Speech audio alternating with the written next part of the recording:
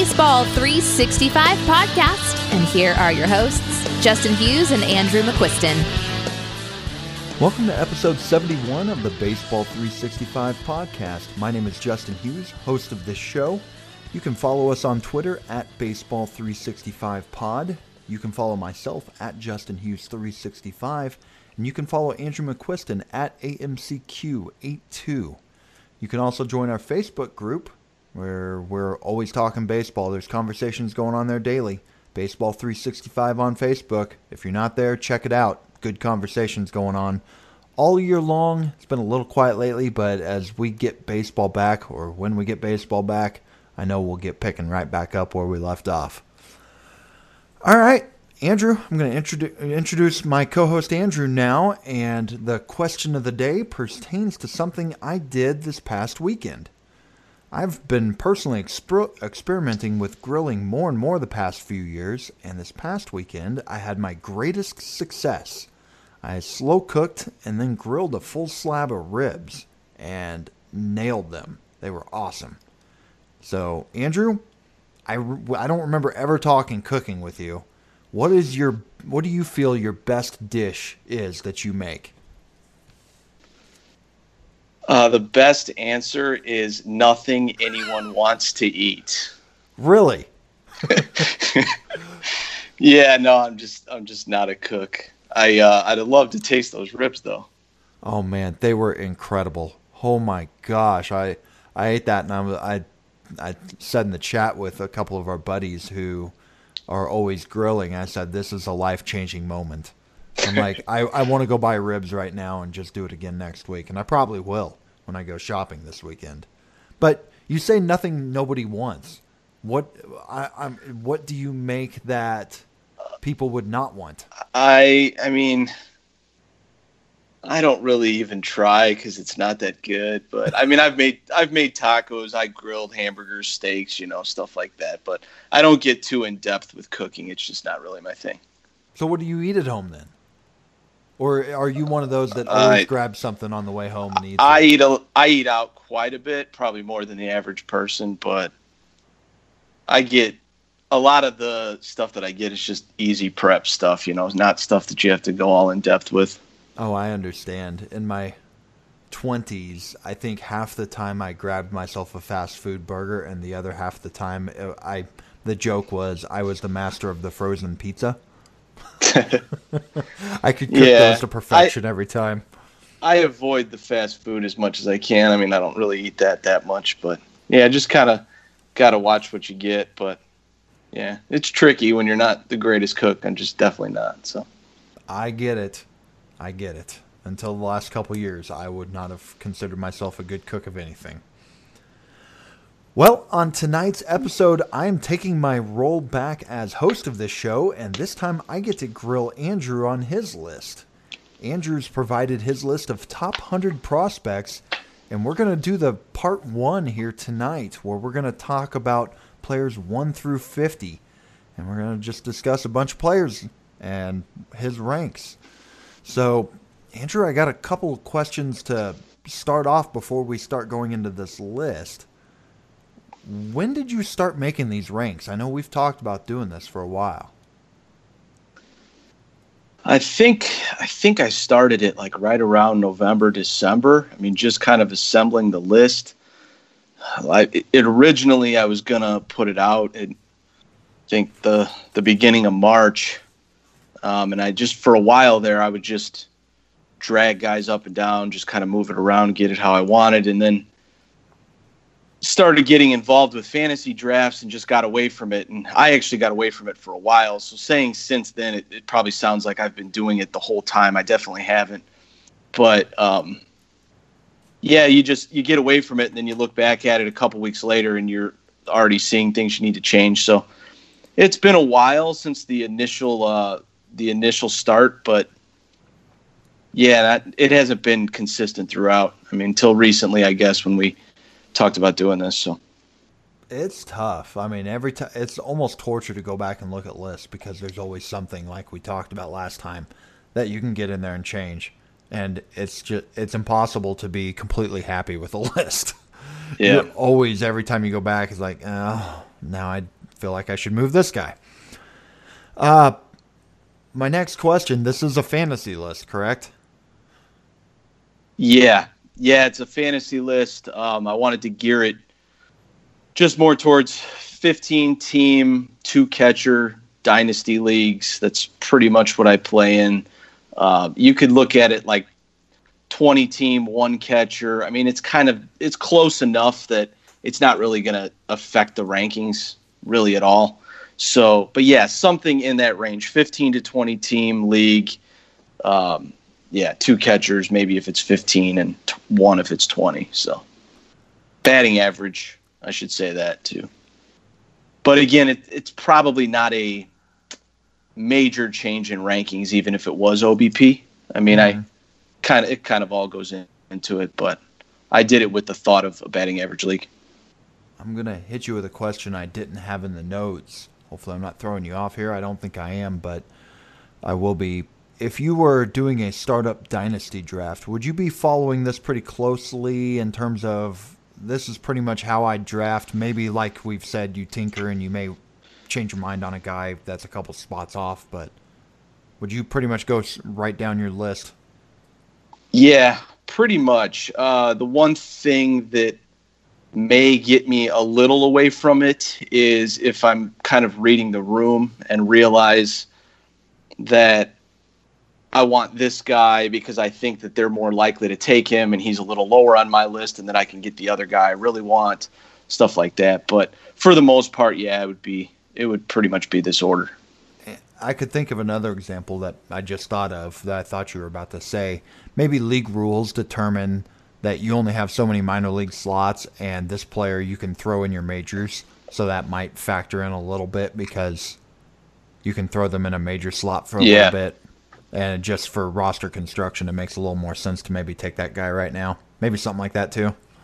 Yeah, possibly. I think some of it too, it's like if there's a couple owners drafting next to you and you just feel like you know the type of player they want, you can kind of manipulate it in the draft where you can get more guys you want by maybe going a little off of your list, but I wouldn't go too far off of it. Yes, like if you were sitting next to me and Nick Solak was there. I don't know why I said Nick Solak. It's the first one I could think of. But I know you're not jumping to grab him, so still a bad example. All right, last question before we get going. One of the hardest parts of making ranks for prospects is ranking a player who may be months from making their debut, or maybe they're just made their debut, against some kid who has all the tools in the world but is years away. I mean, examples of this could be like a Jason Dominguez versus one of the Luis Robert, which, either way, those are the examples of the type of players. So how do you take that into account when debating the close guy versus the kid who may be toolsier but further away?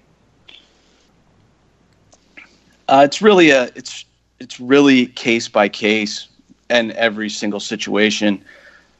What I will say is I do have kind of a philosophy with prospects, just in that I would, most of the time, if it's a high-end talent that's farther away versus what I think is a lower-end talent, but he's close, I typically want the high-end talent, even if they're farther away. Now, obviously, it depends on, it's case by case, but it also depends on how much further away. Like I was telling you the other day, because we were kind of talking about it. If it's within a year, I don't really care. I want the better player pretty much every time.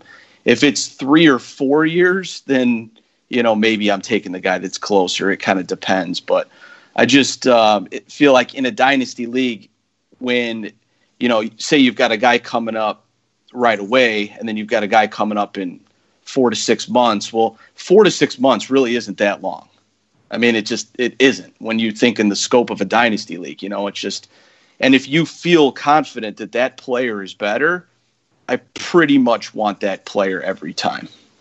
There's other ways to get production to help you now than taking especially if you're talking about a high-end prospect, one that isn't as good. So that's kind of my philosophy on that. Another thing that I'm really strong with, and you'll kind of notice as we go through the rankings, is I strongly prefer up-the-middle players. And by that, I mean shortstop, second base, center field.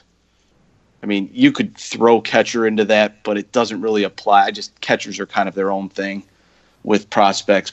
And the reason for that is there is a lower bar that you have to hit offensively at those positions. So it's just anytime you hear like less pressure on the bat, that's pretty much what it means. Kind of give you a quick rundown.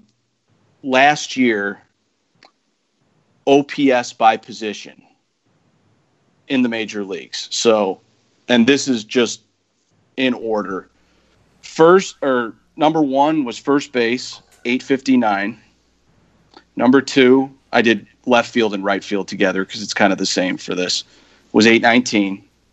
Number three was third base at 805. So right there, you've got all your corner positions. Four was center field, 777. 5, second base, 764. Sixth, shortstop, 749. And then seventh, catcher, 748. So there at the bottom, you have the up-the-middle positions. And it's a lot easier to reach fantasy relevance and make a difference when you don't have to clear that high bar that you have to do when you move to a corner. Couple examples. Hunter Dozier had a higher OPS last year than Francisco Lindor. I think we can all agree Francisco Lindor is a better player. Jock Peterson had a higher OPS than Javi Baez and Trey Turner. I think we can all agree that they're better players than Jock Peterson. But that's kind of the scope of it, you know? It's like if you're at shortstop and you eventually have to move to third base, or you eventually, some of them move to second, and then obviously there's guys that spread out and move down the defensive spectrum. But as you move down that spectrum, there is more pressure on you to hit. And if you have a guy in the minor leagues that is already locked into a corner, he has to hit. Mm-hmm. Because if he doesn't hit, what's his value? And then also think of it in real life. If, Juan Soto, and I'll just say him because he's one of the best players in baseball. He's a left fielder. He's really not a good defender. No. He's a left fielder, but his bat is so insane that it just doesn't matter. He's going to be out there forever and no one cares. But if you start putting a bat out in left field that is fringy or not quite as good, that guy could potentially lose playing time because he isn't helping on defense. Mm-hmm. And guys like Jackie Bradley Jr., Andrelton Simmons, and there's a few of them on this list. Those guys aren't great fantasy players, but they have had so many opportunities over time to improve offensively because they help on defense. Defense does matter in fantasy. It's not in a direct way, but it does matter. So that's just kind of my views, and I don't expect everybody to fully agree with all of them, but that's kind of what I think when I think about all these guys. That's why Victor Robles is going to have a long leash to continue growing with the bat at the plate, and same for Byron Buxton, because guys like that, their defense is so strong that it's going to give them more time to develop. People are going to wait longer because they're already such an add on defense. Yep. That's a good point. Okay, well, I think from there, I'm just going to get started on this list, and I will list these off in groups, and we're going to start off with a top 5 here. Wander Franco with Tampa Bay, no surprise, is at number 1. Julio Rodriguez with Seattle is at number 2. Joe Adell, the outfielder for the Angels, is at number 3. Luis Robert with the White Sox is number 4. And Gavin Lux at the Dodgers second baseman is at 5. So, first question for this group, was there any consideration for anyone but Wander at number 1? None whatsoever. It's really not close. He is by far the best prospect in baseball. Just to give a quick rundown, I know everybody knows about him. It's elite bat speed, elite approach. Think about this for a minute. Last year, when he opened up in the Midwest League, he was the youngest player in the league. He played about till the All-Star break, and then he moves up to the Florida State League, High A. Goes there. He's a year younger than everyone else in the league and 4 years younger than the average hitter in the league. Add in 11% walk rate, 7% K rate over his minor league career. 11% walk rate, 7% K rate. Let that kind of sink in for a minute. As an 18-year-old. As an 18-year-old in full season ball.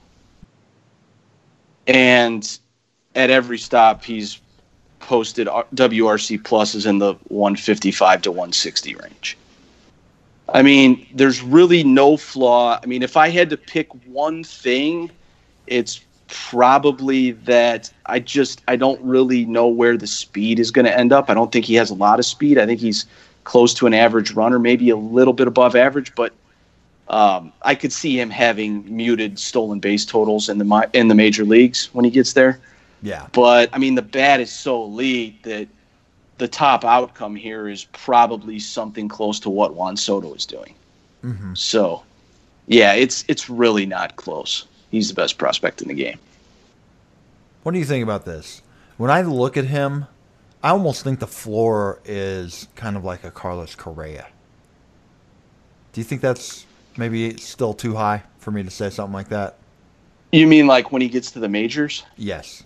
I mean, I think that they may be different players, but yeah, I mean, he has a really, really high floor because of just the approach alone, you know, but obviously the bat to ball skills and just everything. I mean, you just don't see guys with 7% K rates. Mm-hmm. I looked up the last 5 years in the major leagues. There have been two individual seasons with a K rate under 8%. I forget who they even were. I didn't even look. I just looked it up. I want to say it was Daniel Murphy in like 2015 and somebody else. I don't remember the other one, but yeah, it just doesn't happen. I mean, he's incredible.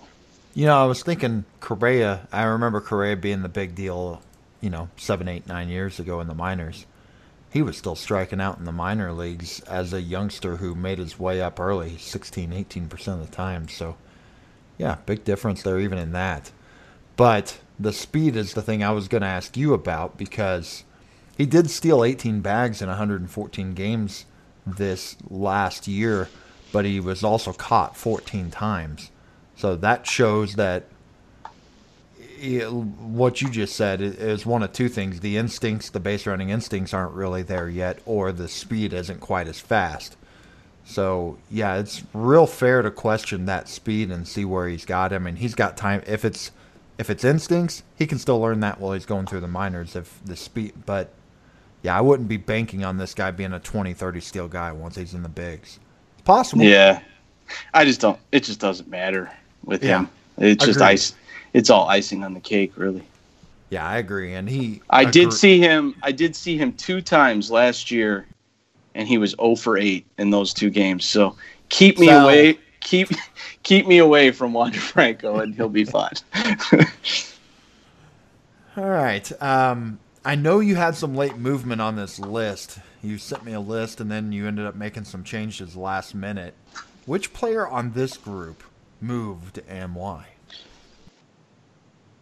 Yeah, so right at the end, I put Julio at 2 ahead of Adele. And, I've given it a lot of thought.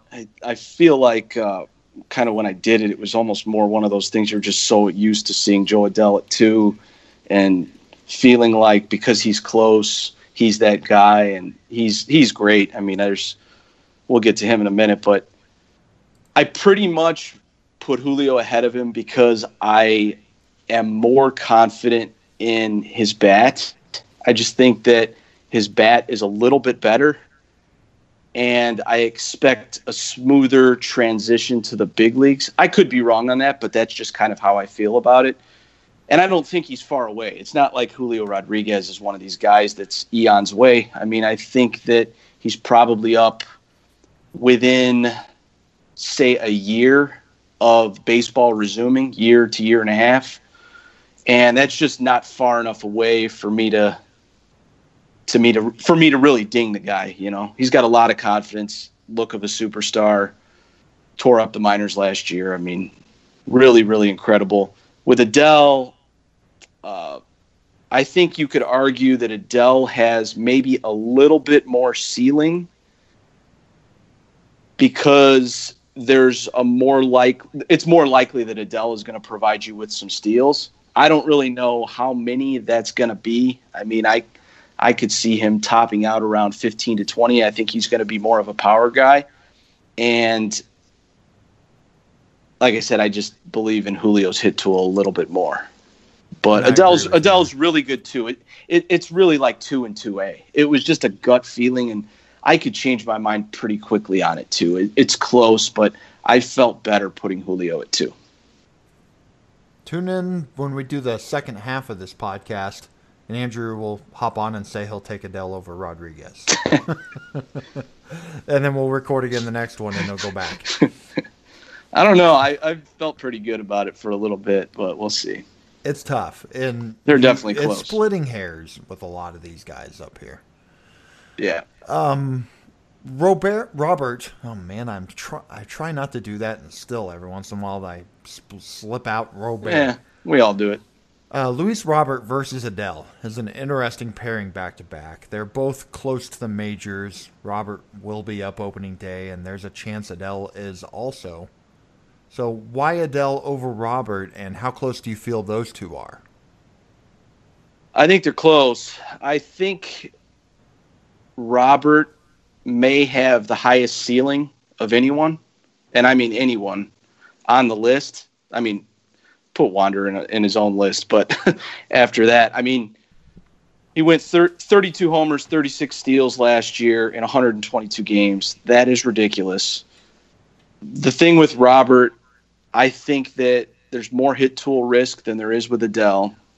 He does have more speed, and as a result has more upside, because in a perfect world, if every one of these guys hit their 100th percentile outcome, Robert is 2 on this list, or maybe 1. I mean, he could be a top of the first round guy in fantasy, and I'm not ignoring that at all. I feel like having him at 4 is just saying, just know that there is a little bit of risk, that it's a struggle early on, you know. But I think we're going to know pretty quick. I mean, I'd rather have Robert than Adell in redraft, just because of the speed that he'll provide and the fact that I feel pretty confident he's going to play right away and impact right away and stuff like that. A few questions with Adell short term, but long term I really don't. I guess that's why I'm just got him 1 slot higher. So, but yeah, again, it's really close. That's another one I agree with, though. Okay, Gavin Lux, we'll go to him next, and when I talk about him, I've got to talk about somebody in the next here, skipping ahead here on one guy, and that's Dylan Carlson. He's at 9. And I feel like what you said about Carlson on last week's episode could be said about Lux also. Both are ready, both have really good hit tools, and I feel both have similar upside. What is it that has Lux in the top 5 and Carlson down at 9? What is it that you're seeing in Lux that's different? The main 2 things are, I like that he can play up the middle and stay on the dirt, like play just infield up the middle. I like that. And Lux has more speed. I think Lux is going to steal more bases over the early part of his career than Carlson. Definitely should last longer. He's more of a plus runner, whereas Carlson is more of a above average runner to me. So, but it's close. These guys are all tight. I mean, if you wanted to put Carlson up with ahead of Lux, I wouldn't even really argue it that much. I felt a little more comfortable putting him at 9 where I have him. But yeah, they're close. And as I say that, I personally feel I agree with your top 4, and I would probably say that a tier that like right after 4 is an end of a tier. Would you agree with that, or would you put it? I think that the top 6 are a tier. Okay. Or no, I take that back. Wander is a tier, and then 2 through 6. It's interesting. I would have it 4, and then from 4 to 10, looking at your list, I would have all those pretty much right there in one tier together. So that's interesting. Okay, well, let's move on to... Oh, actually, yeah, we've got the gaps part. So, yeah, okay. Moving on to the next group, 6 through 10, we got Jared Kelenic at 6, the outfielder for Seattle Mariners. Mackenzie Gore, San Diego left-handed starting pitcher at 7. C.J. Abrams, his teammate, that's a shortstop, first-round pick last year, is at 8. Dylan Carlson, as we mentioned before, is at number 9. And Giants shortstop Marco Luciano, Andrew's boy, is at number 10. And like I said, I think the group here is small, but the first thing that sticks out to me on this list is C.J. Abrams. A few months back, as we were doing our first-year player draft podcast, I'm pretty sure you felt Jason Dominguez was your top pick in those drafts. But Abrams has leapfrogged him here. Does this say more about Dominguez or Abrams? You could say either. Probably more about Abrams though. A lot of Dominguez to me in a dynasty league is his trade value. I just think it's so much of it because he is somewhat far away and you're going to have to wait a little bit. And like I kind of said last week, if you wait on it, I just feel like that there's more of a chance you're going to be a little disappointed than if you don't. We'll get to him in a minute, I guess. But with Abrams, I mean, it's top of the scale speed. He's the fastest guy in the minors or in the top 3 or 4. Double plus hit tool, 70 grade. I mean, it's just the perfect combination for fantasy. He's got an athletic type body. It's going to keep him up the middle. Tore up the AZL last year, 1,100 OPS, MVP of the league, 15 steals in 34 games. It's just the type of guy that, like I said, he's going to stay up the middle. The offensive bar isn't even going to be that high, and he could lead the league in stolen bases. So all of that, I actually don't know if you noticed this when I sent you the second list, but I really struggled with these 4, 7 through 10. It was really hard. It was really hard for me to rank these 4, and I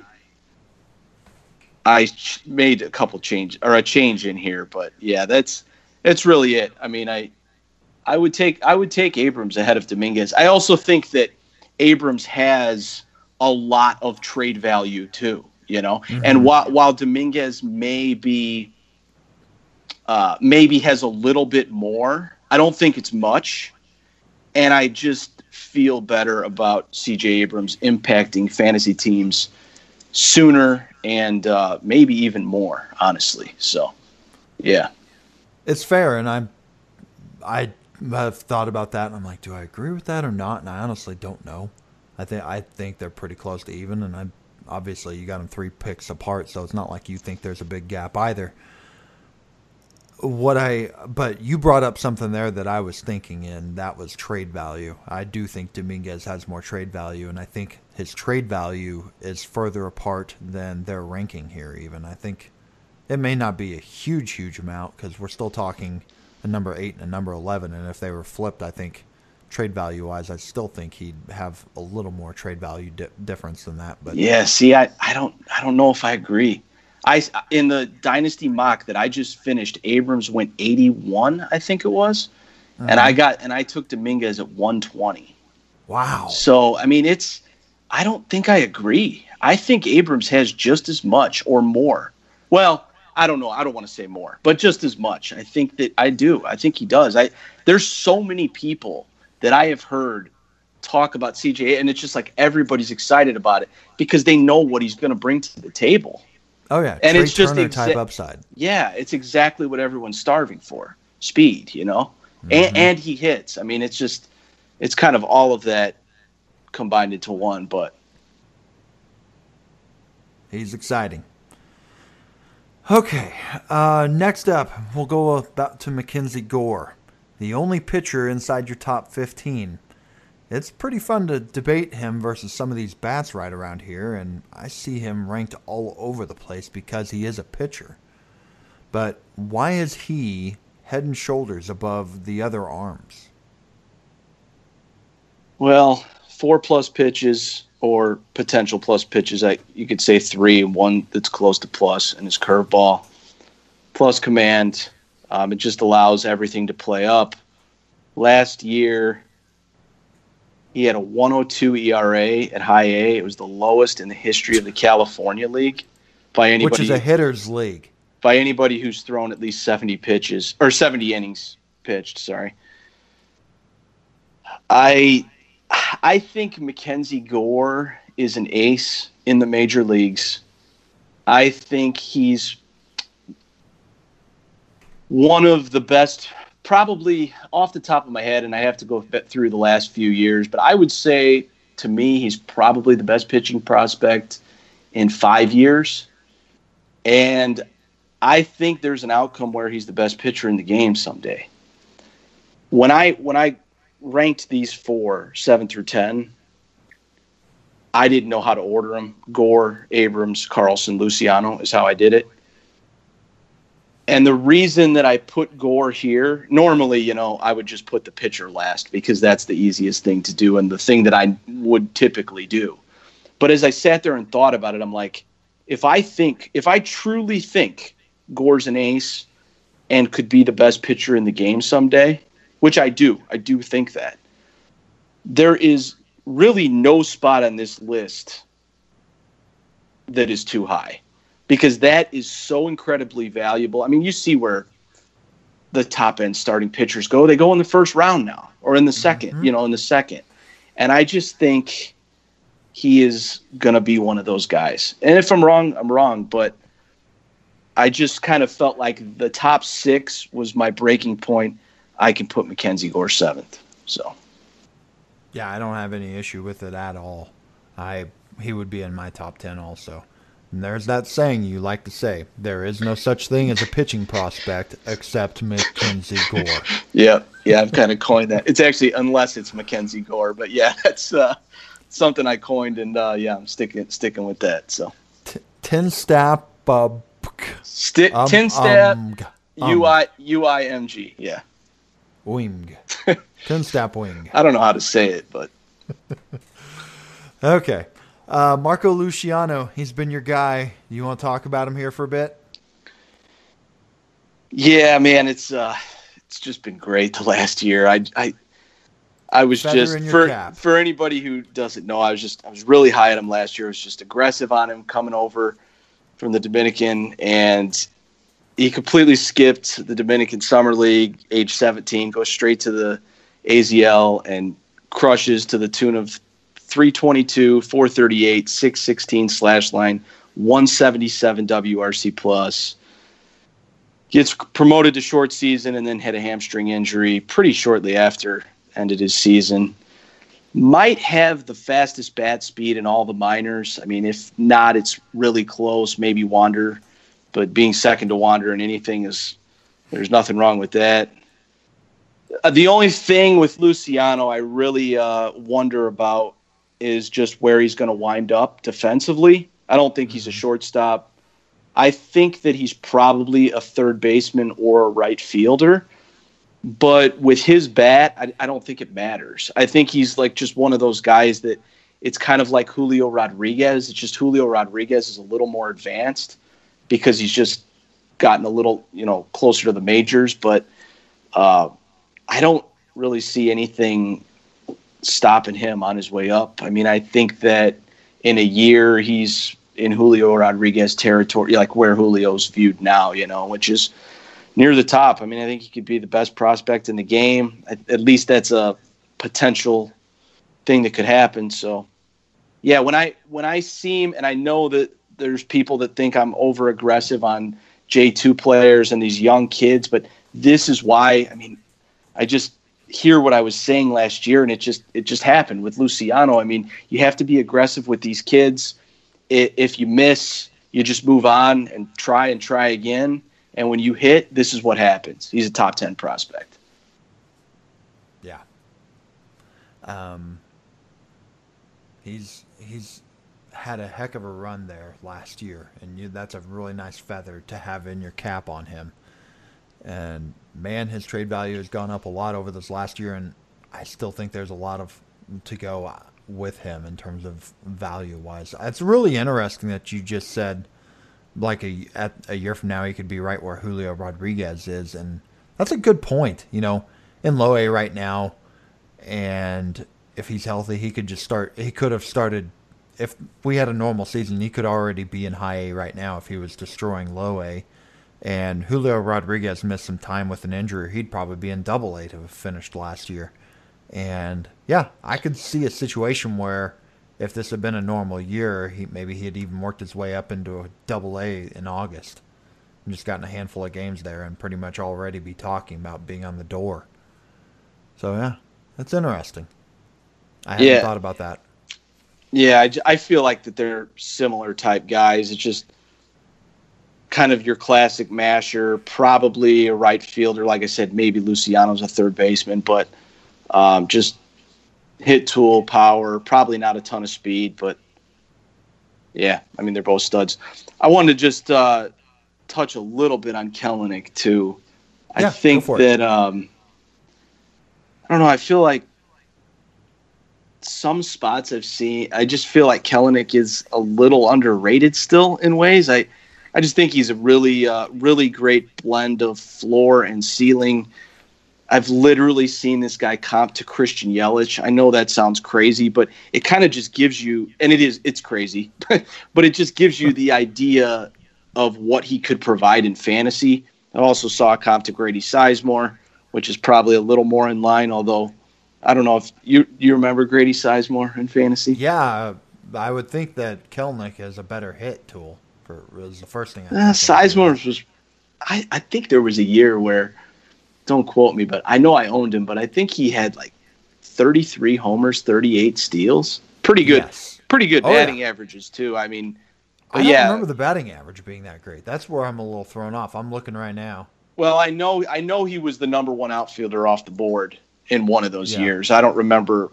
God, it was probably like he hit 289 and 290 in consecutive seasons. Yeah. And it was 277. Then it dropped off, but a lot of that was post-injury. Better than I remembered. Yeah, I just think with Kelenic, it's a smooth across-the-board skill set that is going to be really nice in fantasy. So I think he's going to contribute everywhere. I'm going off here, but Grady Sizemore, after all those injuries, but from 2005 to 2008, the least amount of games played was 157, and there are 2 162s in there.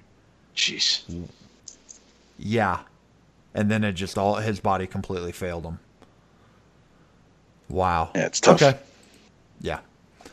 Okay, moving on. We're going to list off 11 through 20 here. Jason Dominguez, who we've previously talked about, is at number 11. Royce Lewis is at 12. Andrew Vaughn with the White Sox is 13. Adley Rutschman with the Baltimore is at 14. Christian Robinson, Arizona outfielder, is at 15.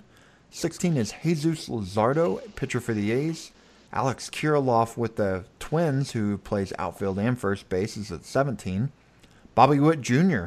is at 18. Forrest Whitley with the Astros is at 19. And Nate Pearson, pitcher for the Toronto Blue Jays, is at 20. All right, let's start off with the Twins here. Both Royce Lewis and Kirilloff had disappointing 2019 seasons in different ways. Kirilloff struggled with injuries to his wrist. He only played 94 games, and the power seemed to take a hit because of that injury. He only had 9 home runs in those 94 games. And Royce Lewis has now struggled with the batting average for the past season and a half since making his debut, making it to high A ball. But you're still holding on pretty strong to both, I'd say, both inside your top 20. So what are your thoughts on these guys and holding with them with their ranks? I'll start with Royce here, just because he's at 12. It really, with Royce, it just comes down to how much he hits.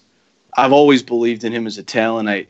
He was #1 pick in the draft, and it's with these guys with this type of pedigree, I am just not the type of guy that overreacts to struggles in the minor league. Like I'm just always thinking, like, I believe in this guy's talent. I'm going to just stick with it, you know? And granted, if he had a big year, he'd probably be 5 or 6 on this list, you know, so he's here because of that, but I just can't fade him too hard. He did come around late in the year, won MVP of the Arizona Fall League. And I just believe in his tools. I think he's got a lot of noise in his swing. I don't know if you've ever seen it, but he's got a high leg kick, and I just think that some of that messed him up a little bit. If he can quiet some of that down and tick up his hit tool maybe a little, it's a star. I mean, I still think that he can be a star, really do. And then Kirilloff, you have any thoughts on Royce? Or No, I mean, I agree with everything you said. I remember that leg kick. We were talking about that a lot in Baseball 365 last year. That was a heck of a leg kick going on at that time. Yeah. Good kid, really good interview. That's the only other thing I'll say. Yeah, Kirilloff, I just think it was mostly injuries. He's a pure hitter. He had Tommy John in 2017, wrist issues last year. I wonder, one thing I've thought about is I could see, and this is some speculation, but I think I heard it in one place, but I could see him being a piece that they move to get somebody big, like at a trade deadline or something. I mean, I don't know what's going on this season, so it's hard to even say right now, but I've kind of thought that because I think he's an outfielder / first base, and while, you know, they've got Sano now at first, and then they've got guys in the outfield too, where I don't know if they really need Kirilloff. I mean, obviously Kirilloff could help them when the time comes, you know, but I could also see him being a guy that they trade to get like a big pitcher or something to really help them, because obviously their lineup is really good, really dynamic. It's arguably the best lineup in the game. So I just kind of thought that, but yeah, I could see him kind of shifting to first base. Last year, in his 94 games played, he played 35 of them at first, kind of moved around in the outfield other than that. But yeah, he'll need to keep hitting for sure with that type of profile, but I think he will. So could definitely see a trade. I mean, they have so many bats in that lineup already. Yeah. That I could definitely buy that. Moving on, Jesus Luzardo, he missed most of last year, had Tommy John surgery a few years ago, so health is definitely a question with him, and that shoulder specifically, after last year. If he had been healthy these last few years, he likely wouldn't be on this list, I'd say. He'd probably been up a year or two ago. But despite all of that, he's 16 on this list. And I got a question. Had he stayed healthy the past few years, would you feel his upside would be similar to that of Mackenzie Gore? Probably not, but it's hard to say if we were sitting here and that was the case. It's tough to say. I feel like the thing is I feel like he's healthy now, so I don't really worry about it too much. I know we kind of always talk injuries. It's like these pitchers, they only have so many bullets, and the ones that are good, they're good. I'm going to just go with it. I get that he's had injury questions, but he's definitely a big-time talent. Yeah, I mean, he's close to the majors. Obviously, I pitched a few innings in the majors last year. I know it wasn't much. I can't remember how many big league debut in September, I know, but I've always kind of thought of him as more of a number 2, but he could be more than that. Fastball touches 98, great changeup. I did see a Johan Santana comp, so I thought that was wow. That kind of made me kind of woke me up. But 12 innings. Comps are fun to me, but I also am realistic with them. I know a lot of times when I say it, just kind of gives you the idea of the type. That's all I think of it when I know sometimes I say those like Kelenic, Christian Yelich. I mean, come on, but you know what I'm saying. You heard it here, guys. Yeah. Jared Kelenic is Christian Yelich, and Jesus Luzardo is going to be better than Johan Santana. Yep. Come find me if they're not. Let's move on to the next couple pitchers at the back end of this, and that's Forrest Whitley and Nate Pearson, back-to-back at the end of the teens. You're taking Whitley here on this list, but how close are those two? Real close. It's basically a coin flip. I actually like Pearson a little bit more, or actually quite a bit more, short term. But I think Whitley is, at the end of the day, probably the better pitcher, has the better career. I kind of am getting vibes with Whitley that it's going to be a lot like Tyler Glass now. You're just going to have to be patient. It's going to take a little bit.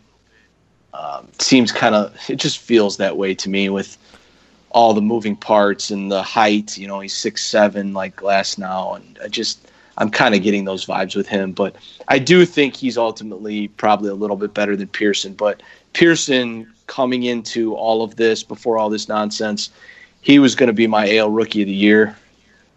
So I really like him close to the big leagues. I mean, he should probably be up quickly, I would think. And I just think it's one of those guys, he's going to dominate the first time through. And then after that is where I wonder, because he's just a big guy, relies a lot on velocity. He's going to have to keep his weight in check. I mean, there's some things that I could see being problems down the line, but not really being problems right away.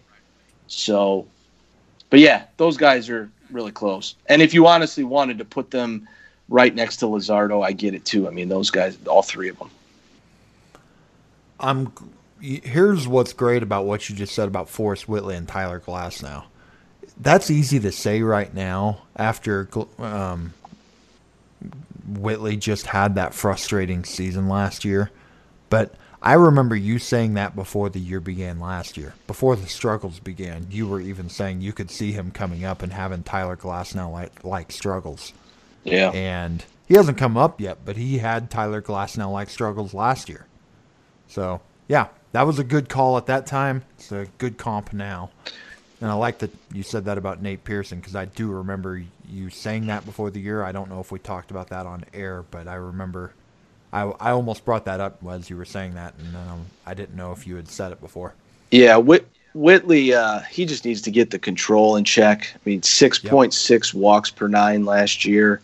It's just a really rough year, and his control right now is below average, so that's somewhat concerning. But I will say that if I had to pick one pitcher in the minors to be better than Mackenzie Gore, it'd probably be Forrest Whitley, like over the course of their career. So, and let's see, 3 first-year player guys that we discussed on the first-year player draft show in February. Anything you want to add on any of those? That's Jason Dominguez, Adley Rutschman, and Bobby Witt. And Andrew Vaughn. 4 of them.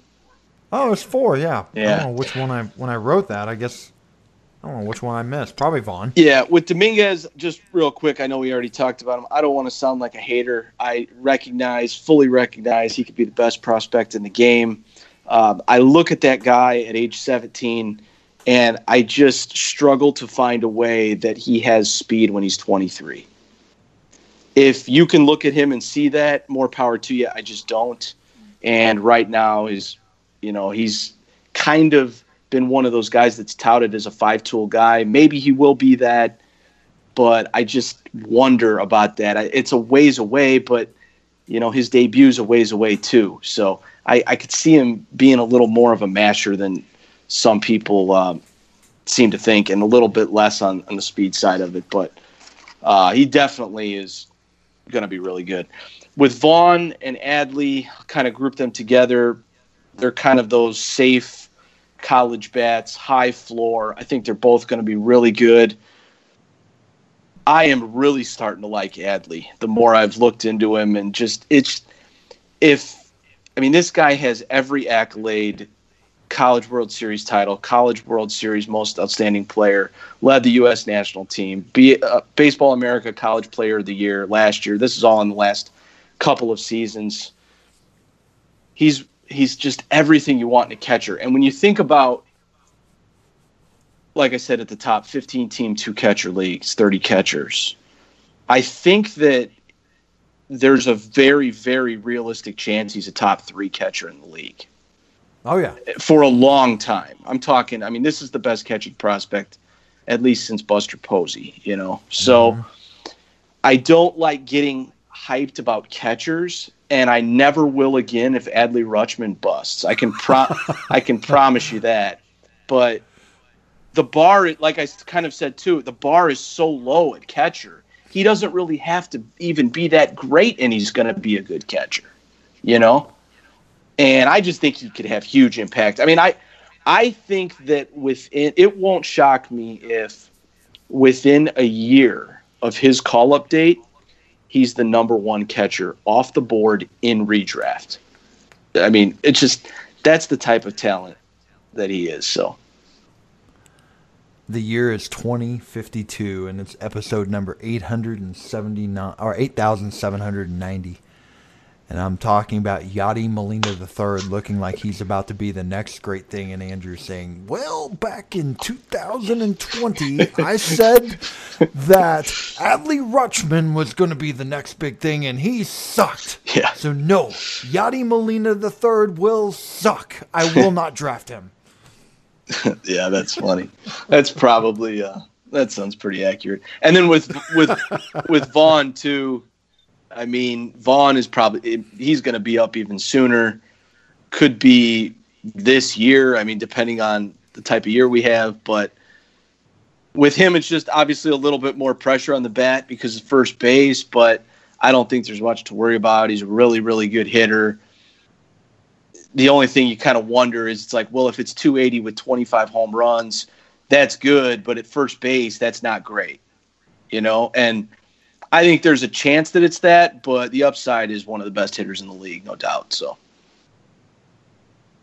okay, I almost feel bad now because we've talked about 9 of these 10, and Christian Robinson hasn't been mentioned. Yeah, I love Christian Robinson. We'll just leave. Yeah. We can just let it go.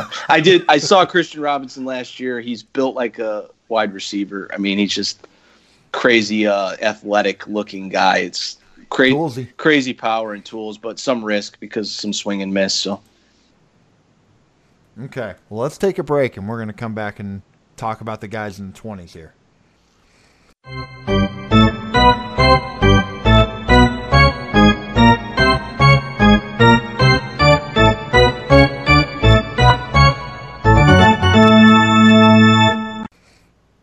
All right, 21 through 30, here we go.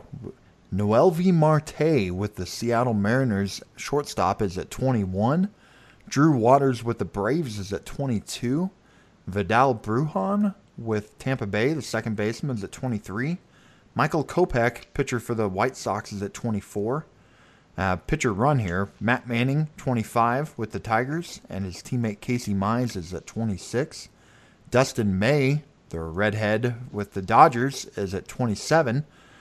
And then we got Jordan Groshans, third baseman for the Toronto Blue Jays, at 28. And the 2 Diamondbacks at 29 and 30, Corbin Carroll and Alec Thomas, both outfielders. Let's start with the pitcher run here. 4 arms all in a row. 2 have debuted. 2 are pretty close to debuting.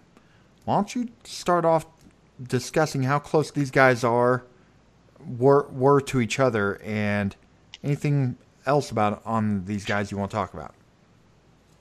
Yeah, so that'd be 24 through 27, Kopech, Manning, Mize, and May. So I think they're all close. I have May 4th, probably the most comfortably of the order there, mostly because I think his ultimate ceiling is probably not an ace. I think he's probably like a number 2. I think the other 3 guys, at least in short bursts, mostly speaking to Kopech when I say that, have ace upside. Obviously, Kopech coming back from the Tommy John, but when he's been healthy, it's been like 95 to 98. He's touched 102, improving his command and his changeup. I mean, he's gotten the Syndergaard comps. We all kind of know about who he is, what he is. Just waiting for him to come back and see. I just think that there's still a lot of ceiling there. I think the same with Manning. Obviously a little bit younger and hasn't been in the majors, but 3+ pitches. I'd say 2. The changeup is a work in progress a little bit, but in 70 career minor league starts, Matt Manning's got 11 Ks per 9, so he knows how to strike guys out. Big guy, always gotten results throughout the minors. Walk rate's been improving every year. So, and he was a former first-round pick. I mean, all these guys are, I think, besides May. But, and then Mize, I mean, everybody knows about him. It's just really with Mize, it's the injuries because he's been so beat up. But I think, assuming health, you could probably argue Mize is the safest to be a really good major league pitcher. So, like all 4 of those guys. Man, Mize was just tearing through the minor leagues last year before he had that injury and was shut down. He was the talk, I remember, of the prospects at this point a year ago, right? I think he hadn't had that injury until May or June-ish, and man, when you look at some of his stats, I think he threw a perfect game or a no-hitter. Yeah, he threw a no-hitter. I think it was in his first start in the Eastern League. Can't remember. Yeah. That might not be right, but I think that's right. He was pretty good. I know you've been a Noelvi Marte fan for a while now. Why don't you talk about him? Yeah, so I definitely am a Noelvi guy. Really, with him, it's just kind of one of those things where the sky really is the limit. I mean, he dominated the DSL last year, age 17, 309, 371, 5'11 slash, 9 homers, 17 steals, 5-tool talent. I have heard some variations of the reports on his speed, so it could be anywhere from average, but I've heard a double plus too, so that's kind of could go any way. Probably has a lot to do with how he fills out as he grows up. But one thing that I've heard a lot this offseason, you hear these questions, and I've read it several times and I've heard it several times, but people always have the question, who is the guy that's going to be a top 10 guy in a year that isn't in the top 20 or 30 or whatever? And I'm not kidding. Every time that I have heard that question, the answer has been Noelvi Marte. So factor all that in. I think that there's a very good chance that happens. And when you have a guy like guys in this spot, I mean, the guys below him, at least directly below him, and really on down for a while, I mean, I don't really see that type of upside. I'm willing to get aggressive on a guy just knowing that. I mean, if I think that that's what's going to happen, why would I be afraid of it? I mean, they're all prospects. Anything can happen anyway. So everything he's done was in the Dominican Summer League, so he still has to come stateside. When he comes stateside and he hits like that in full season ball or whatever, I think they're probably going to move him straight to low A. I've heard he's on the Julio Rodriguez track and all that. But if he does that when he comes over, I mean, he's going all the way to the top. I honestly think his upside is the number one prospect in the game. Yeah. Looking at his rookie ball stats right now, I really haven't. I mean, I've heard you talk about him, but I haven't really dove into him. I missed out on shares of him, but good Lord, he really was impressive looking at this. For being such a young kid, 9 home runs, 17 steals in 65 games, doesn't strike out too much, takes walks. Yeah, that's impressive. You know how I was saying, like, Luciano in a year could be Julio? Uh-huh. I think Noelvi in a year could be Luciano. Yeah. I kind of look at all of this kind of like a track, and it's like, and there's another guy a little bit later that I think is going to be viewed like Noelvi in a year. Or, I say year as if, if there's no baseball this year, it just pushes everything back. But you get the general point. Drew Waters, let's go on to him. I know I'm scouting the box score with what I'm about to say, but I don't understand this guy and the fascination. And I'm not really pointing at juice, but only I see him ranked strongly on a lot of lists that I look at. But 134 games played this last year, 7 home runs and 16 steals. He doesn't walk a lot, and he's striking out at a high mark. So, with me just looking at box scores, what is it about this guy that has him ranked so high by you and others? What is it that I'm not seeing? So every tool with Drew Waters is above average to plus. Basically all 55s and 60s, which is really good. I mean, that's really fantasy-friendly skill set. He's a really good athlete. One thing to keep in mind with him is how young he is. Last year, he opened in the Southern League as the youngest player in the league and spent all of last season at age 20 and had a 144 WRC plus. Made it to AAA, should be in the majors soon.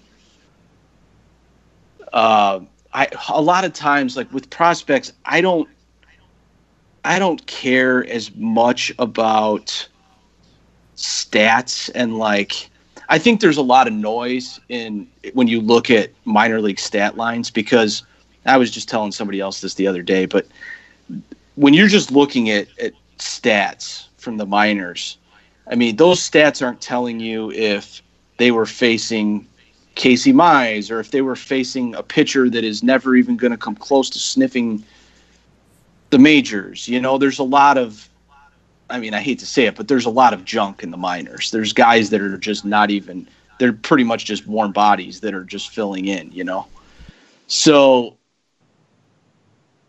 I just feel like there's a lot of noise in the numbers.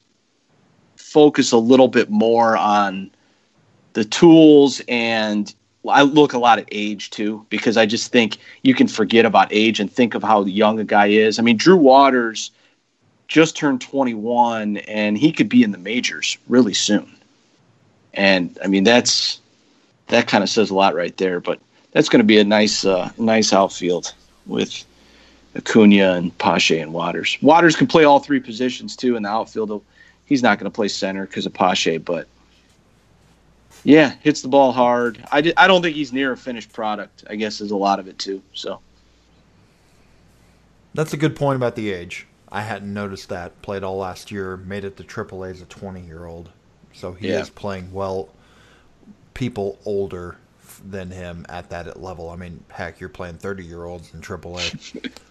Yeah, that is the truth. That's the funny thing. It's why sometimes with those stats, you have to remind yourself of that, so. I think it was 2015, 2014. I actually went to an Omaha Storm Chasers game up in Nebraska. That's the Royals AAA club. And they played the Padres AAA team that year. And I don't remember all the names, but it was comical watching that San Diego Padres AAA team play. They had Jeff Francoeur and a bunch of those type of guys all up and down their lineup. I'm trying to remember what the name of that Brave was. He had a funny name, and I'm not going to remember it quick enough. But they had a bunch of Jeff Francoeurs going out there playing. So that's who Drew Waters is going against right now. Yeah, the Pirates AAA is down in Indy, which I could go to, and I've thought about it a few times, and I just never have because I don't know, the games just aren't as appealing to me because the top prospects just usually aren't there. I mean, they're there for short periods of time, Yeah, you got to. Wait a minute, the Pirates. Their top prospect is sitting there for 2.5 seasons. That's true, yeah. Yeah, that's fair, yeah. They also have to have one, and right now their farm doesn't look so great. I'm sure you know I'd be thrilled about Groshans' rank here. His foot injury kept his 2019 season short, but man, he really impressed before that injury. Do you think he could be a top 10 point guy at this point next year? Top 10's maybe pushing it, but yeah, I definitely really like him. Last year, foot injury limited him to 23 games. But for that first month in the Midwest League, he was the best hitter in the league. 167 WRC plus in that time. I know it's not a huge sample, but former first-round pick, 2018. I mean, he's potentially a 60-60 bat. He should hit for power.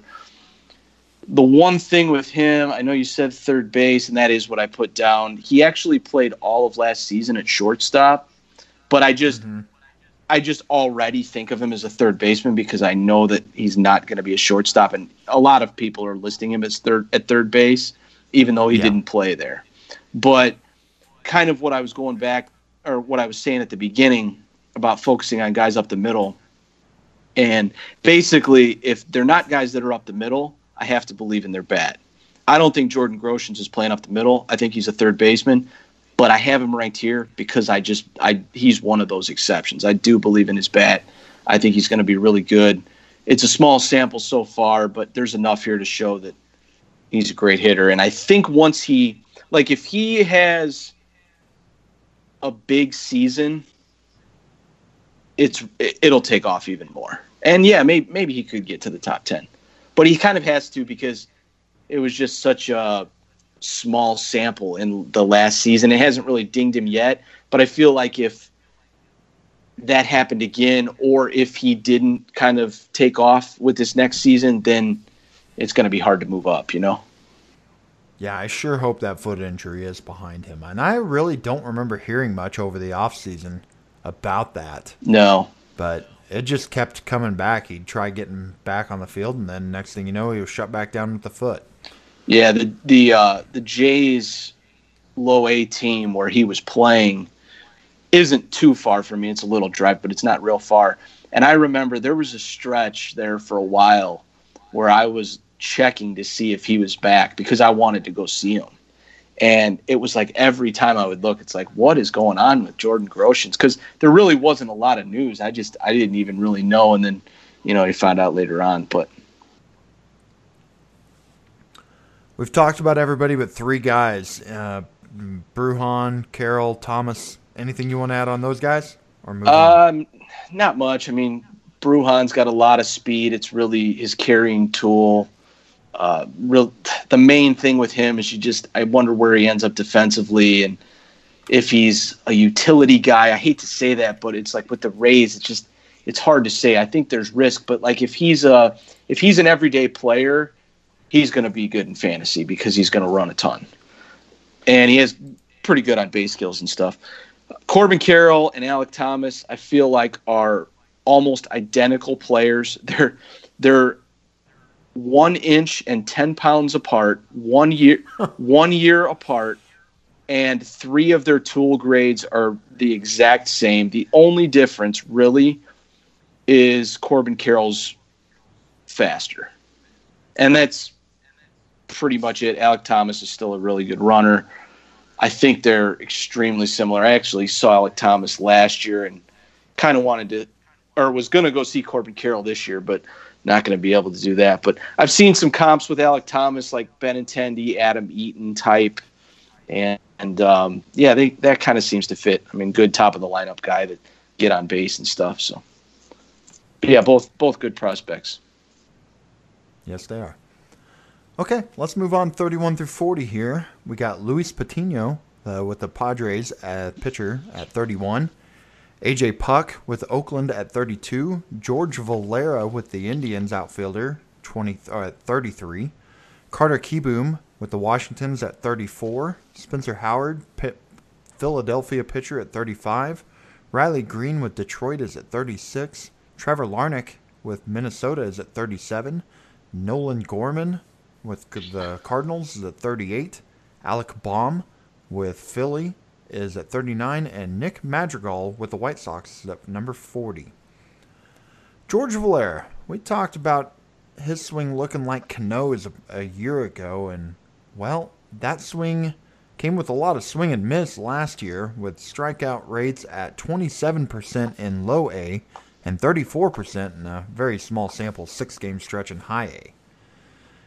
And this is your first list that you've put out. You didn't make one last year, but in your imaginary 2019 list, if you were thinking back right now, do you think he dropped a little bit in value over the past year? Yeah, I would have had him higher a year ago. He actually, the small sample was low A. The bigger sample was short season. So he didn't get to high A. But, yeah, I would have had him higher last year.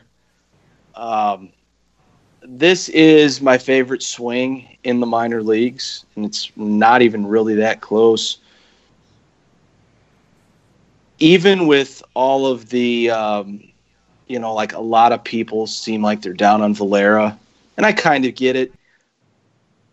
Last year, I mean, what I try and focus on, because I've always believed in this guy. I've liked him for a while now.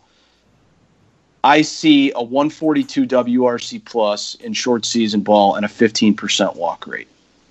And these samples with George Valera are really small.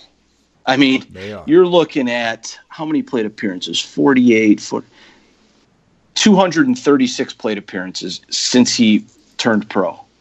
I mean, he's been, well, the first year, I think it was his hamate, and, only got in. He barely played that first year. That's what I was going to say, is he pretty much missed the whole year. Right. So it's just kind of one of those things. As an amateur, he was comped to Juan Soto. Now, he's not going to be that. But it just kind of gives you an idea about his hit tool. It's special. I'm not going to let results at age 18 in the low minors drastically change my opinion on a guy that I really believe in. It's just, now if he goes through another year or two, maybe like that where it's a little tough, then maybe. But yeah, I just don't believe that you should bail on a bat at that age that you believe in. And I just always liked him.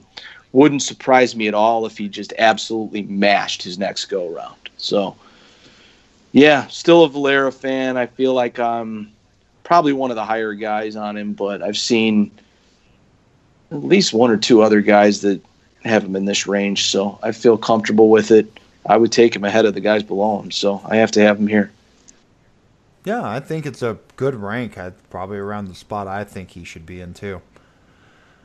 I found it interesting to see Green and Larnach back-to-back on this list, as the scouting reports I was hearing on Green going into first-year player drafts reminded me of Larnach. But here they are back-to-back. And I have to say, I think I'm lower on both of them.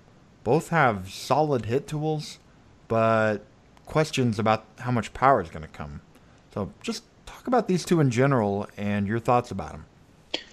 Yeah, so Riley Green, Detroit outfielder. I mean, he was the first-round pick. I think he went 5 overall, but really smooth left-handed swing. I mean, his power should only grow, and that's kind of one of those things, like when you were saying that they have good hit tools, and especially Riley Green. I mean, he has a really good hit tool, plus hit tool. And I kind of like when these young guys are more hit over power as opposed to power over hit, because he's going to grow into power because of how much that he hits, and like, I just don't really worry about power.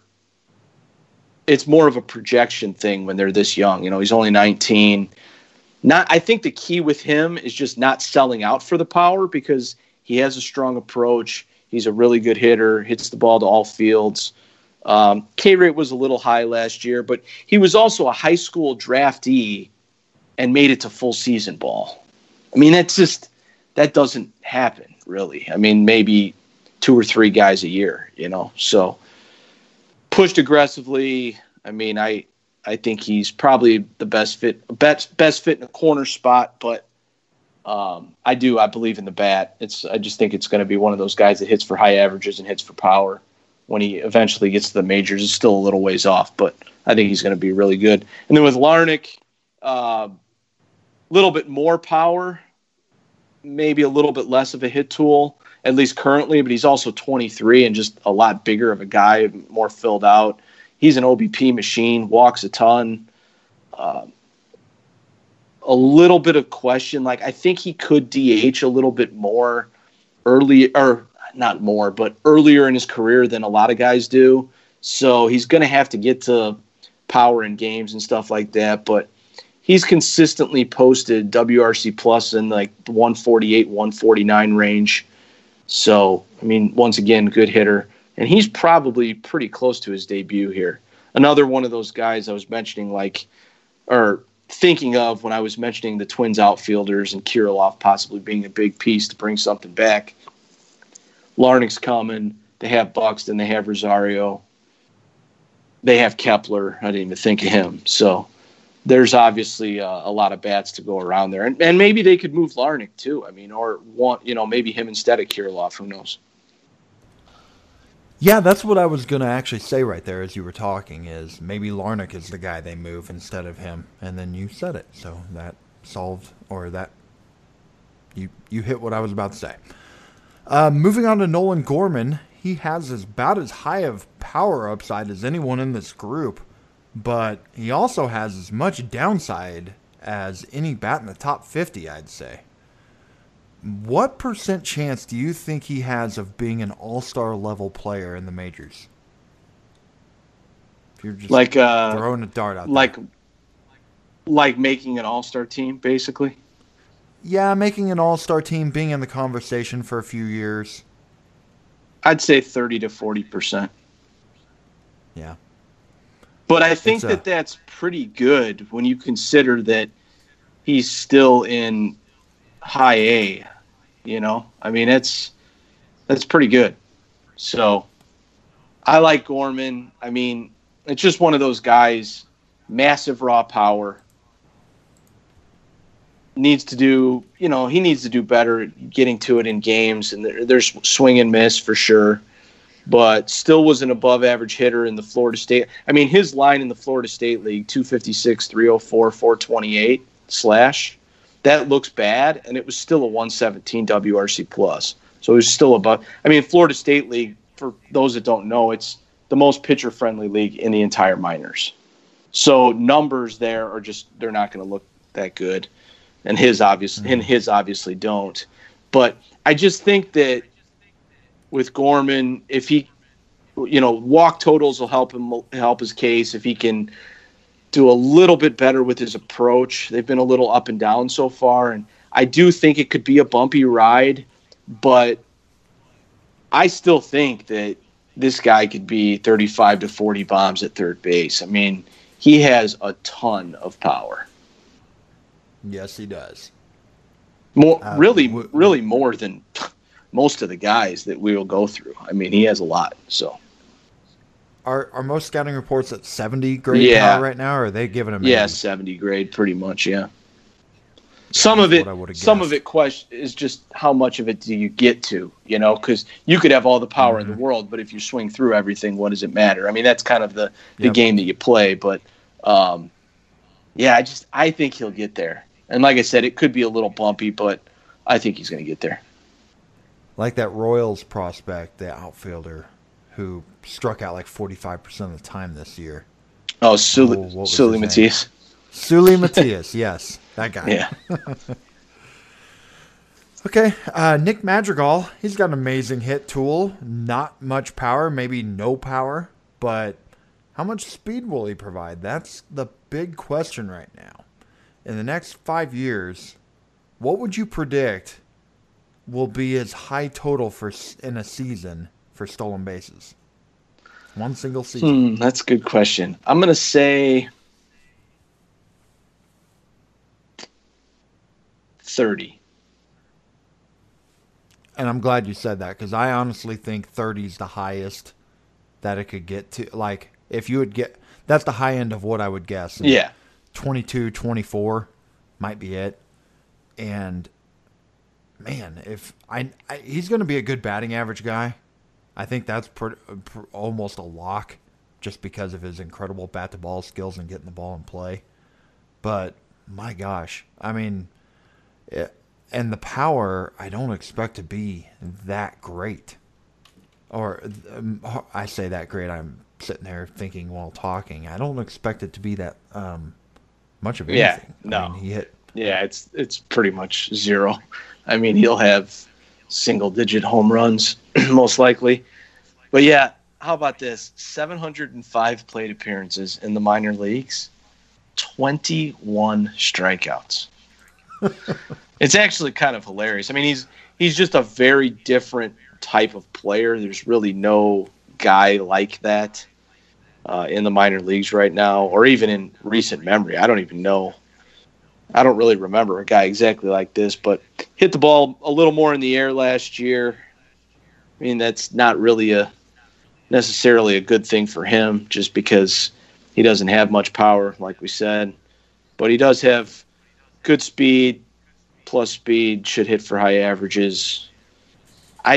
One thing I think of with Madrigal, and this is partially my own speculation, but I wonder when he's facing major league pitching and they know that he's not going to do any real damage. I mean, like, if you know that the worst thing that's going to happen is the guy's going to hit a single or maybe a double, aren't you just going to go right at him? Like, I don't really think he's going to have high walk totals because of that, because I just think that guys are going to attack him. Now, granted, that could result in him hitting 320. I mean, he definitely can hit, but I don't know. It could be a lot of singles and doubles, but I do think their speed. It's kind of a tough guy to evaluate, honestly, because I think there's a world where he's hitting for high averages and stealing bases and scoring a lot of runs at the top of a lineup. I see that side of it, and I also see the side that hits 3 home runs or 5 home runs, and it's hard, especially in this day and age, to have those guys in your lineup every day. You know, it's tough. We see it with like Malik Smith or D. Gordon, Billy Hamilton in the past, like these rabbits, and I don't even think he's not that fast, but better hitter, of course. I just wonder, is there any power in there he can get to? But I really don't see it. So I don't know. It's a tough one. Yeah, I remember D. Gordon early in his career, and I think Billy Hamilton dealt with the same thing I'm about to mention. They had such little upper body strength that pitchers knew that they could bust them in, and they came in hard at them all the time. And I could see that happening to Madrigal as he gets up, and how he adjusts to that will be really critical for him. Yeah, definitely. Anyone else in this group you want to touch on? We've got a couple guys we haven't really mentioned, or move on. Who else did we have? Patino. Patino's electric. I had him at 31. Kind of the stuff I say about short righties, I just throw out with that guy. I mean, he's a different cat, man. 11.7 Ks per 9 last season. He's kind of on the Luzardo track to me, where it's just kind of straight to the top, really. I really don't see I know there's a lot of people that are high on Patino. I am too. And then with Puck, Puck reminds me a lot of Josh Hader. I knew you were going to say that. A lot of the stuff that you're hearing now. I actually even recently read older scouting reports of Josh Hader, and it was a lot of the same stuff. Fastball, slider is great, needs to work on control and change up, and he's got the crazy K number. I mean, he's got 262 Ks and 183 minor league innings. I mean, the Ks are bonkers. He's already 25, so he does need to kind of hit his stride, but I think he's going to get a chance to start. I'm not going to call him Josh Hader right now because I think the A's are going to give him every shot to start, but just something that I've kind of thought when thinking of him. Kieboom and Baum were the other two. I think they'll both probably get shots in the near future, especially Kieboom. Yeah, I think both of them are playing this year. Okay, last 10 we're going to do on this show. We got Taylor Trammell at 41 with the Padres now.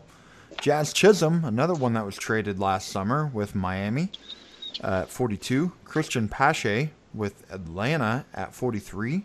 Brendan Rodgers at 44. Nolan Jones with Cleveland at 45.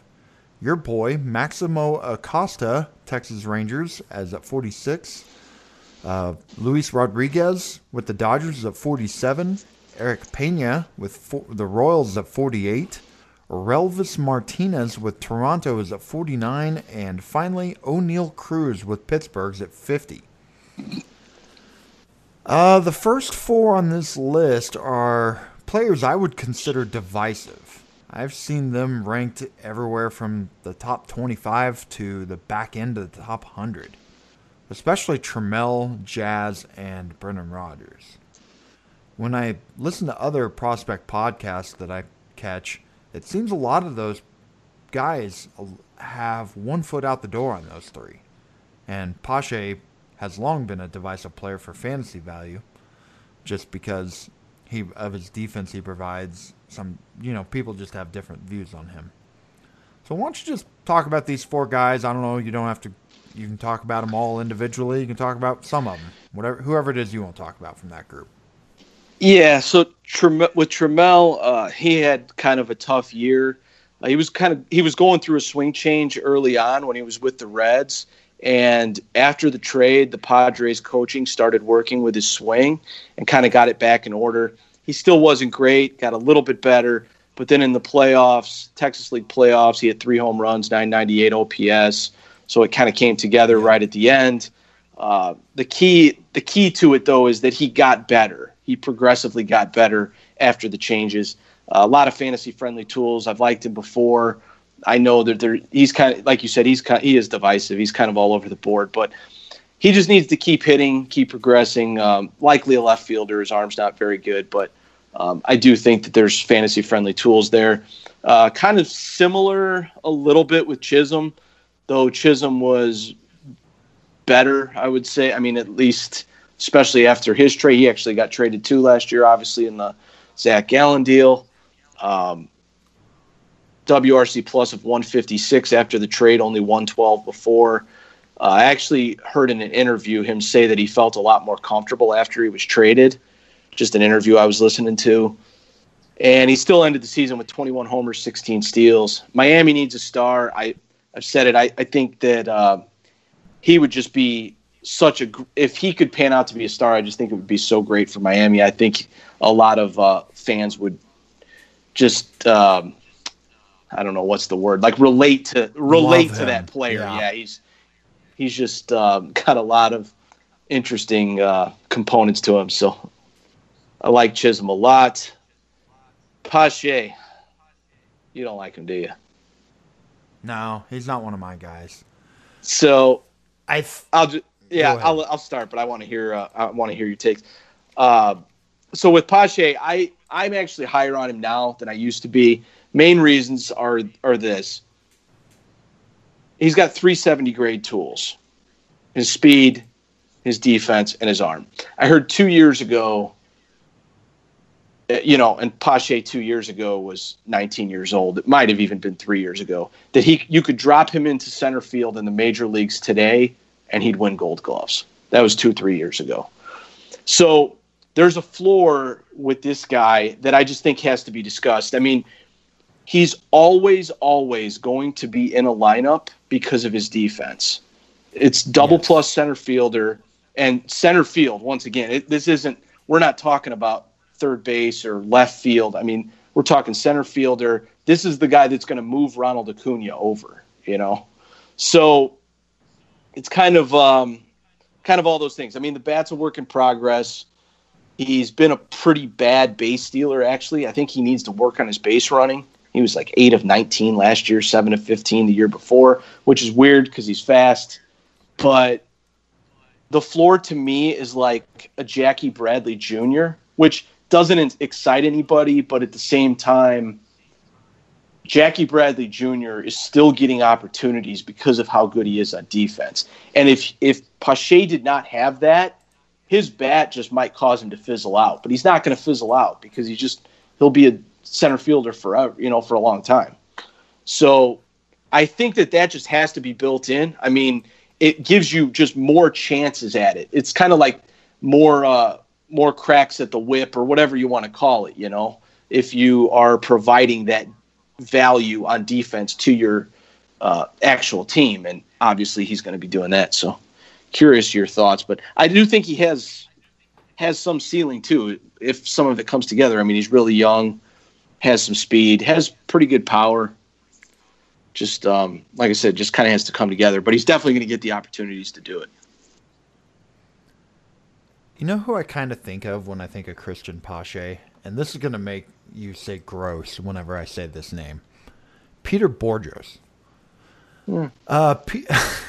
Peter Bourjos was this incredible center fielder that came up for the Angels 10 years ago. Incredible, really good defensive skills. Mike Trout came up, so he became expendable for them because his bat really never progressed into being this great bat. He had all kinds of speed, but it really didn't translate on the field. And he became expendable, went to the Cardinals. He was the Cardinals starting center fielder that first year in 2014 for about the first month, and they just realized that he wasn't worth keeping in there, and they started playing John Jay over him shortly after. And I'm not saying that he's going to have a career Peter Bourjos, but I'm just saying one reminds me of the other. It goes back to, I'm not sure how great the bat is. The steals, like you said, going back to 2017 when he was in low A, he stole 32 bags and he was still caught 14 times. Then we go into 2018 with high A and double A, and he stole 7 bases and was caught 8 times. And last year, 8 steals with 11 caught stealing. So he's not a good base runner right now. He's a bad base runner. For the speed he has, he's a bad base runner.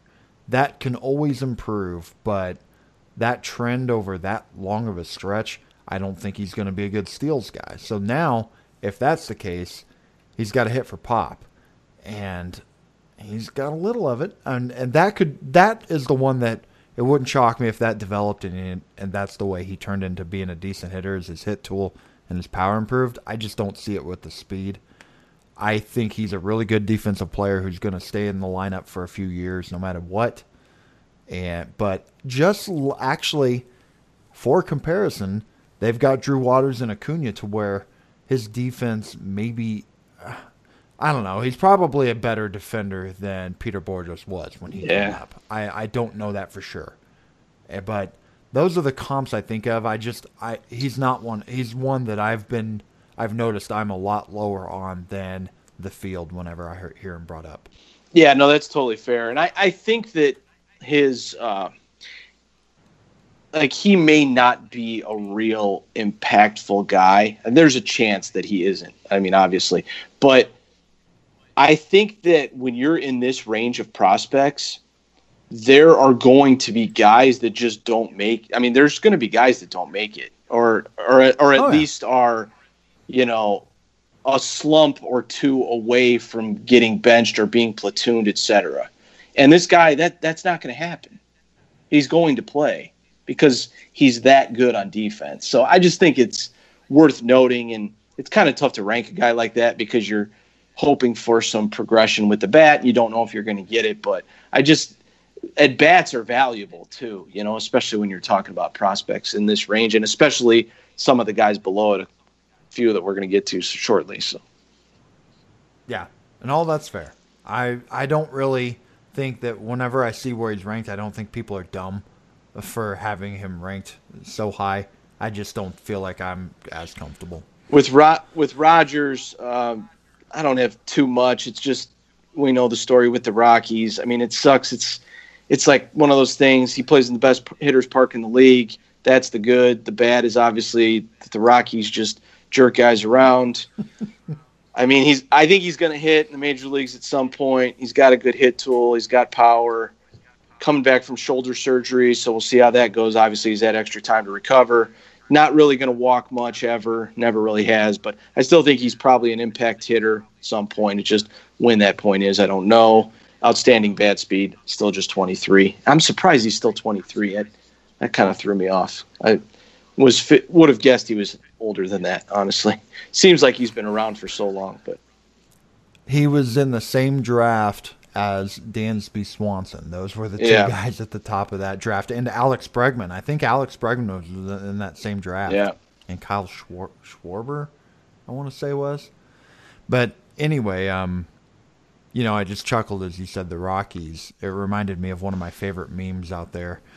I just tweeted it, so if you go to my Twitter, you'll see the tweet. It's basically like this guy, and it says "common sense," and then it's got a little something over his head, and it says Rockies. Yeah, inside there. Because they're frustrating with their kids, but. Yeah, he's a frustrating one. You almost like, man, it'd be nice if he could get out of there because then maybe he could find himself a better path to playing time. But then again, the bat has not developed as well as we'd hoped, and maybe if he was out of Colorado, he really wouldn't have much value anyways. So it's kind of a catch-22 with that guy. Yeah, I think the NLDH could help some of that, help sort out some of that, but we'll see. Maybe. And then they still got so many bats with Garrett Hampson trying to get him in there. But some of these guys are going to eventually go away, like Ian Desmond, I think, has one more year after this year. Maybe they'll figure it out eventually. Oh, we talked to Costa, Rodriguez, and Pena on the first-year player draft podcast in February. Do you want to talk about any of these guys here or anyone else on this list? I have to mention Acosta and Rodriguez for sure. These are probably the two guys on my entire list that people are going to look at and be like, holy cow, those guys are high. The only thing I'll say is, like I kind of mentioned before, more speaking with Acosta, the up-the-middle type, I think that these two guys are going to be stars. They're far away. I get that.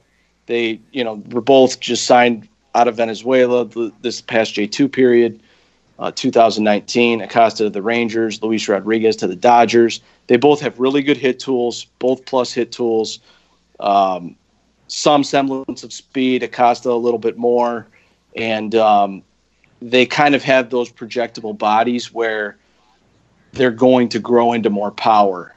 And as I've read a lot of reports from Ben Badler and just other outlets, I feel very confident that these guys are going to kind of take off. Like, you don't want a guy that is far away just languishing in the DSL or the AZL or DSL, AZL, and not being able to really hit. I mean, I think these guys are going to hit right away, across the board skill set, take off. And when I said the guy that I think is going to look like Noelvi in a year from now, I think it's Maximo Acosta. Just my guy there, and really like Luis Rodriguez too. They're basically interchangeable. And I have Pena there too. The only reason I didn't really say Pena is because I think that people are more here on Pena. Yeah. But not the other two. And that makes absolutely no sense to me. It just makes no sense. I don't get why that they're viewed so much differently across the community. In a lot of ways, I've seen Pena in this range fairly consistently and haven't seen the other two. And, you just get these reports that they all can hit, all three of them. So I like all of them. I think Pena is the least likely to have speed in the end. So I just have him third, but they're really interchangeable. And if you want to put Pena ahead, it's fine. I mean, I think that they're all really good. And even to Arelvis at 49, little bit. I mean, he was the year prior signed J2 from the Dominican. Probably a move to third base, but he's kind of one of those 60 hit tool, 60 power guys that a move to third base may not matter. I really wonder what's going to happen with him and Groshans because they're kind of both like third base types, and I don't know, maybe eventually that's what pushes Vlad to DH. I don't know, like Groshans to first or something. I don't know, but they got a lot of infielders there. It's going to be interesting to see how it plays out. Maybe they trade one for pitching or something. Or one to left fielder, maybe in a few years. But those guys like Acosta, Luis Rodriguez, Pena, or Elvis Martinez, in this range, I'm just comfortable going with that, thinking that they can get to – I mean, I think those guys can get near the top of prospect lists in the next 1 to 2 years. And especially when I look below it, and we're going to get to 51 through 100 next week, but – there's a lot of guys in that range that I know aren't going to do that. I know they're not going to, they just don't have that type of upside. And this is just where I'm comfortable taking those upside shots. When these guys explode, it's, like we've seen with Luciano and other guys, I mean, that their value gets so high, and I don't think that there's much downside to missing on one of these prospects in this range. I mean, there's other guys that you can just replace them with if it doesn't work out. So I'm totally comfortable having them here. I actually think I could have moved them even higher, but I also could have put them lower. So I just kind of felt like the right spot. I don't remember if I said it on the podcast, but in the first-year player draft that we were having, I know I had Pena, and I don't think I had Rodriguez or Acosta, but I think I had Pena above Riley Green. I felt more confident in taking him than Green, and I think I still wouldn't. I think I'd take Acosta and Rodriguez over them. But I don't know if I would have these guys that much higher or higher as much as I'd just have Green a little below those guys, because I'd be shooting for the upside with them. Yeah. I guess the other two, just real quick, Nolan Jones, OBP machine, 409 career OBP, over 16% walk rate every year since he was drafted. Every year. I'm sorry, I was looking at something else. But he's pretty close, should be good. WRC plus is in the 140 to 170 range. So, definitely a big bump in OBP leagues guy. And at 50, I've got O'Neal Cruz. Isn't he like the 8? Yes, I was just going to say he's a unicorn is what he is. I mean, 6'7" shortstop. Probably fits best in right field. Strong arm. Some see his raw power as 80 grade. And there could be some swing and miss with those long levers. I mean, 6'7" guy, it's kind of tough. But I think he's a really interesting guy to track over the next year or two because he's just so different. So I'm 6'5", and I play in softball leagues. And usually in a blowout game, the last inning, I'll go play shortstop for fun if someone will let me do it. And, I don't belong at shortstop. I'm sure O'Neal Cruz is a much, much, much, much better athlete than me, but it's funny to think of somebody taller than me trying to play shortstop. It's comical. Yeah. Okay, let's take a break, and we're going to close this podcast out.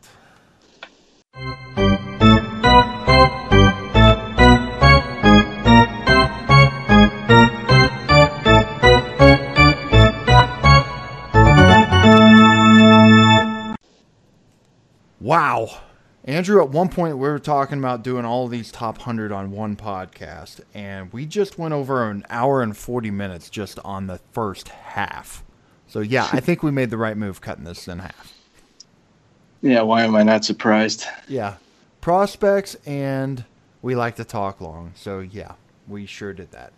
But you knocked it out of the park, and that was a lot of fun. I'm looking forward to doing the same thing. We're going to do the next half on the next episode, and we'll get back to doing that. Or anything you want to talk about, and maybe about these next 50, any little sneak peek, or just we'll get to it? Just say a number, 51 through 100. Oh, that's a good idea. 74. Yeah. 74 is Greg Jones of the Tampa Bay Rays. Yeah, there's a lot of speed. Speed toolsy guy. So if you want to hear about Greg Jones, I will make sure that we talk about him and many other players. Heck, I think we talked about every one of these 50. So, Tune in. We'll be back soon. But until then, take care, everybody. Yep, take care, guys. Thanks again for listening to the Baseball 365 podcast with Justin Hughes and Andrew McQuiston. Be sure to check the show notes for all the details on today's episode, along with quick links to Facebook and Twitter. If you have a question, a comment, or a suggestion, we would love to hear from you. You can find us at the Baseball 365 Facebook group or send an email to us, baseball365pod@gmail.com. And if you like the show, take a moment, rate us on iTunes. And once again, please join the Baseball 365 community on Facebook. That's where baseball lives 365 days a year.